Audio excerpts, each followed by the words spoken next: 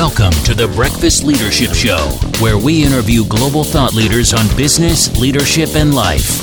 Here's your host, keynote speaker, best-selling author, and chief burnout officer of the Breakfast Leadership Network, Michael Levitt.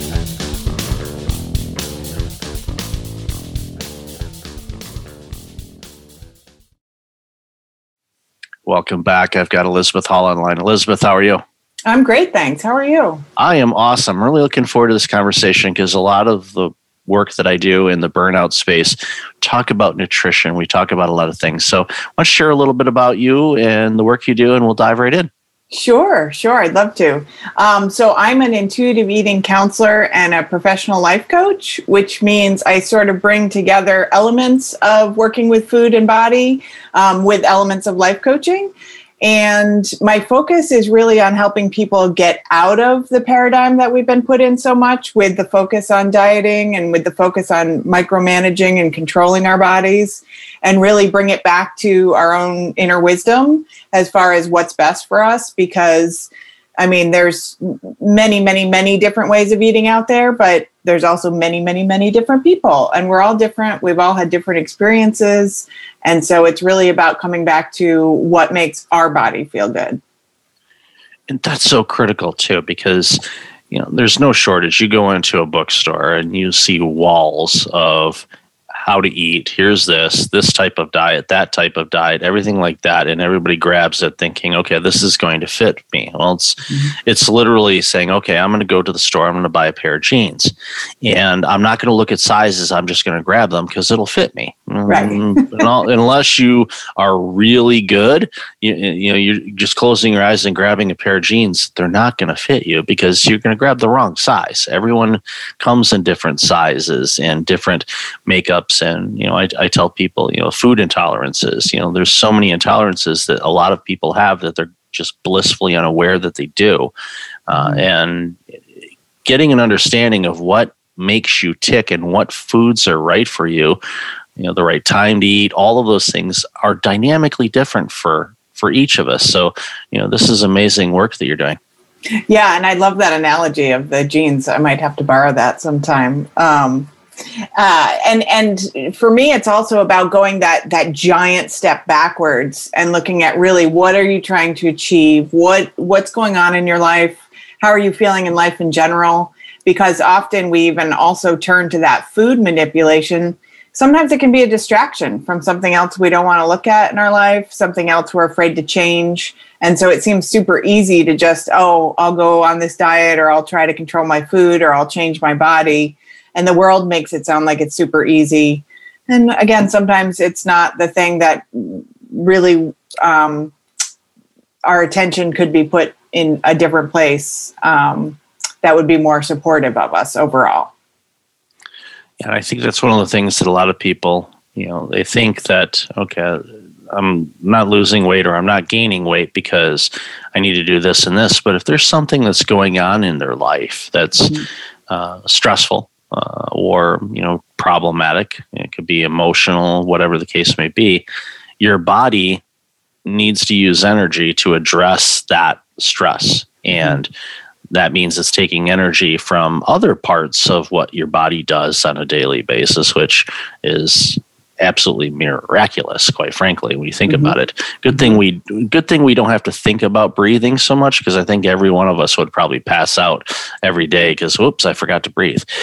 But our body does a lot of things. But if there's stressors in that, your body's doing things to address that, which means it's taking away from digestion and other areas, or that's why you end up seeing sales of antacids and all the other stuff go through the roof, because people are dealing with some other things that, like you said, they may not be comfortable dealing with. And the longer you hold on, the longer it's going to go on. There's a quote that says, what you resist persists. And it's, using another quote from Brian Tracy, eat the frog first. So deal with those challenging things. Yes, it's not comfortable. You don't like it, but the sooner you get through or around that situation, the better it's going to be for you in the short term and the long term. Yeah, absolutely. And again, I love the analogy of breathing because in some ways our food can be that easy. We don't have to think about it that much. Again, when we're in tune with ourselves and when we are addressing the real issues that might be there that could be affecting what we're doing with food, or like you said, could be affecting our digestion or our energy or any of those things. So many people try to control it only from the food front. And I'm not saying we never control it from the food front, but so many times there's a couple different angles that aren't being looked at the same time. So that can be really useful. Absolutely. So walk us through some of the work that you do and how you help some people or teams in helping them get, a better understanding about the life coaching and the food and all of that stuff, without giving away the Colonel's secret recipe, which is probably a really bad analogy. I don't know if that shows up on any nutrition chart. Nothing against KFC, but I don't think that ranks high on this is something you should have in your diet on a daily basis. Yeah, although it is a fun food and we don't want to eliminate those because, life is also supposed to be fun. So what I generally support people with is when they come to me, maybe they've had a chronic dieting issue. That was my issue. For 30 years, it was bopping from thing to thing, from diet to diet, kind of always looking for that answer outside of myself. And so people who come to me sort of have they're in that same place. And maybe they like or they don't like their body in that current state. And they've been trying to control it and change it from this food place. And so again, what I take them through is kind of stepping back to, well, what is your story? How did you get here in the first place? And what I always find is something you alluded to a little while ago, which is the body is always trying to do the best that it can in every moment. And it's always doing something to protect us. It's always doing something to help us. So someone might have developed an eating issue or using food as a coping mechanism because of something challenging that came up in their life, maybe at a time where they had fewer resources. So it's never about making people feel bad about what they've done, but it's really about normalizing it and really seeing the body's brilliance. And then having more awareness around whatever's going on with someone, we can then choose how to move forward in a way that overall feels good and gets at the root of the emotional pieces and the mental pieces and the spiritual pieces, in addition to that physical piece with whatever they're doing with food. So I have clients come with, they can't stop calorie counting. They've been doing it for so long. It's taking up enormous amounts of mental energy. It's taking up enormous amounts of emotional energy. And so, we go back to that place where it started, normalize it, realize it was really a brilliant thing, and maybe you don't need it anymore. So how would you like to go forward for the rest of your life without this behavior? And we shift that behavior so that they can have more clarity, more freedom, more joy in their relationship with food. So that's just one example of something that someone might come to me with.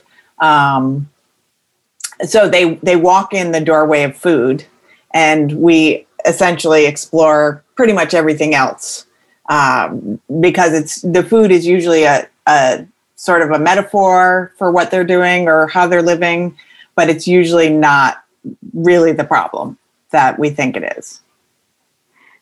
Yeah, the relationship with food, I think for a lot of people, it was obviously how they were brought up, for one, and then they determined, okay, this is how we eat. And then, let's say they get married. And of course, that family did things a little bit differently. And sometimes they merge. And if they're, if they came from similar backgrounds, then there's a chance that, the food intake and what they choose to eat, may mimic in both things and carry on forward. And of course, as we age, our metabolism and our bodies change, and there's certain things that we become intolerant to. Like, for example, for me, beef and me are not friends. As a younger adult and child, consumed quite a bit of it in my household. It was one of those things where that seemed to be the norm, where other types of meats and veggies, not so much. And Now it's like if I even look at beef, I'm going to have some stomach issues for a couple of days. So I don't consume it. And a lot of people, choose, they want to go vegan or vegetarian. That's their choice. But for me, it was a situation where it's like, if I eat that, I'm not going to be feeling well for at least 2 days, if not longer. So for me, I know I cannot eat that because I don't want to throw 2 days, pardon the pun, down the toilet because I ate something. That's the last thing I want. I want the food to give me the energy and feeling well so that I can be my optimum best at whatever I'm doing, whether it's working, speaking at conferences, writing, watching a sporting event, going for a walk. I want to feel good. And a lot of people think, and sometimes they associate with food choices and the D word, diet, of pain and discomfort. And it isn't. You figure out what foods are really good for you that you enjoy eating and make that a habit or a ritual with everything else where you don't necessarily have to think about it. You just know. It's like, okay, and even for here, for home, I tend to make my meals during the week, and my better half does it on the weekends because she's working, outside of the home most of the time, and I'm working, from home a good chunk of the time. So it's like, I'm here, so let me make. But I know each day I tend to, creatures of habit, tend to make the same things, in my week and, mix it up a little bit, but I know and do the prep work and all that stuff. And it's part of a task or a duty, but I don't go, I got to make dinner. No, it's like, okay, it's time to do the prep work. What do I need to have? Make sure I have everything. Good thing there's a grocery store close by if I don't have something, but I tend to plan ahead, and I'm thoughtful about what we eat. Because again, I want to be able to feel good and get us the nutrients that we need to make us feel good so we sleep well and all the other things. So getting to that habit and eating foods that are beneficial to you has a huge ripple effect on every other aspect of your life. Yeah, absolutely. And again, you raised so many great points in there. Namely, you figured out what makes your body feel good as opposed to listening to what somebody else said. And you figured out how you wanted to feel. And so again, that initial exploration is sometimes what's missing, especially often in women, because we've been told we need to look a certain way, or we've been told we need to weigh a certain amount. And we've been so hyper-focused on that sometimes I'll say, what do you like to eat? And people don't even know. They're like, I have no idea because I've been eating off a plan, or I've been eating, based on what I should have for so long that I don't even know. And again, with the intolerances, even sometimes we even think we have an intolerance that we don't, but it's more because we thought we shouldn't eat that. And so it's really unraveling all of that and getting in tune with what our bodies really want. And based on how you feel, based on if you are sleeping well, if your energy is good, if you feel good moving around the world and you're able to do the things you want to do. That's how you know. So in some ways it's very simple, and in some ways it's very complicated just because everyone has a different experience. And unfortunately, sometimes our upbringing can really cloud that. There can be traumatic issues that impact how we approach food. And again, our culture has so many messages for us, and our job is to really let go of those so that we can really figure out what works for us. So I love that. And I love how you said you figure it out, you make it a habit. That's all very true. In intuitive eating, I know some people get a little confused and they think, well, I can't plan ahead if I'm being intuitive. But sometimes the planning can be very beneficial so that you have the foods that you like and that support you, and they're already here in the house and you know what to do with them. So it's not this giant mystery every time it's time to eat. So, yes, I always joke about what do we want to eat? I don't know, and then I always say, well, a restaurant chain comes up with a name of I don't know. That should be the name of the restaurant chain, because then they would make $1 billion every year, because a lot of people have no idea what they want to eat. Where me planning, and when we do the grocery order and all of that good stuff, we know, okay, what ingredients we have, okay, what do I want to do. And again, the intuitive and the creativeness of it is you get creative, and I've done that with dishes. Like, okay, here's a recipe. It's like, okay, well, I don't have that particular spice. Okay, what other spices do I think would go well with this? If it bombs, well, then, there's a phone call away. We can order something in a pinch. But, usually it works out well because I know the spices enough to go, okay, yeah, that would be a good combination with that. And improvising, okay, wow, there's been several dishes that I've made, over the last few years that are like, okay, wow, that is, I definitely want to remember how to do that recipe. Because it was something that was really good and everybody liked it, which is sometimes a fighting battle in a household. There's always the one picky eater. I used to be that person. Sorry, mom and dad. Funny story real quick. This was years ago. My parents were visiting and we ordered, we ended up ordering sandwiches from a Subway place. And I forget what sandwich I had, but it had lettuce, tomato, veggies, all that kind of stuff. So I'm eating my sandwich, and my mom has this really frowning look on her face looking at me. And I'm like, Mom, what's wrong?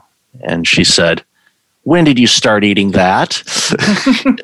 And I said, I didn't put it on the calendar, Mom. I don't know, 10, 15 years ago.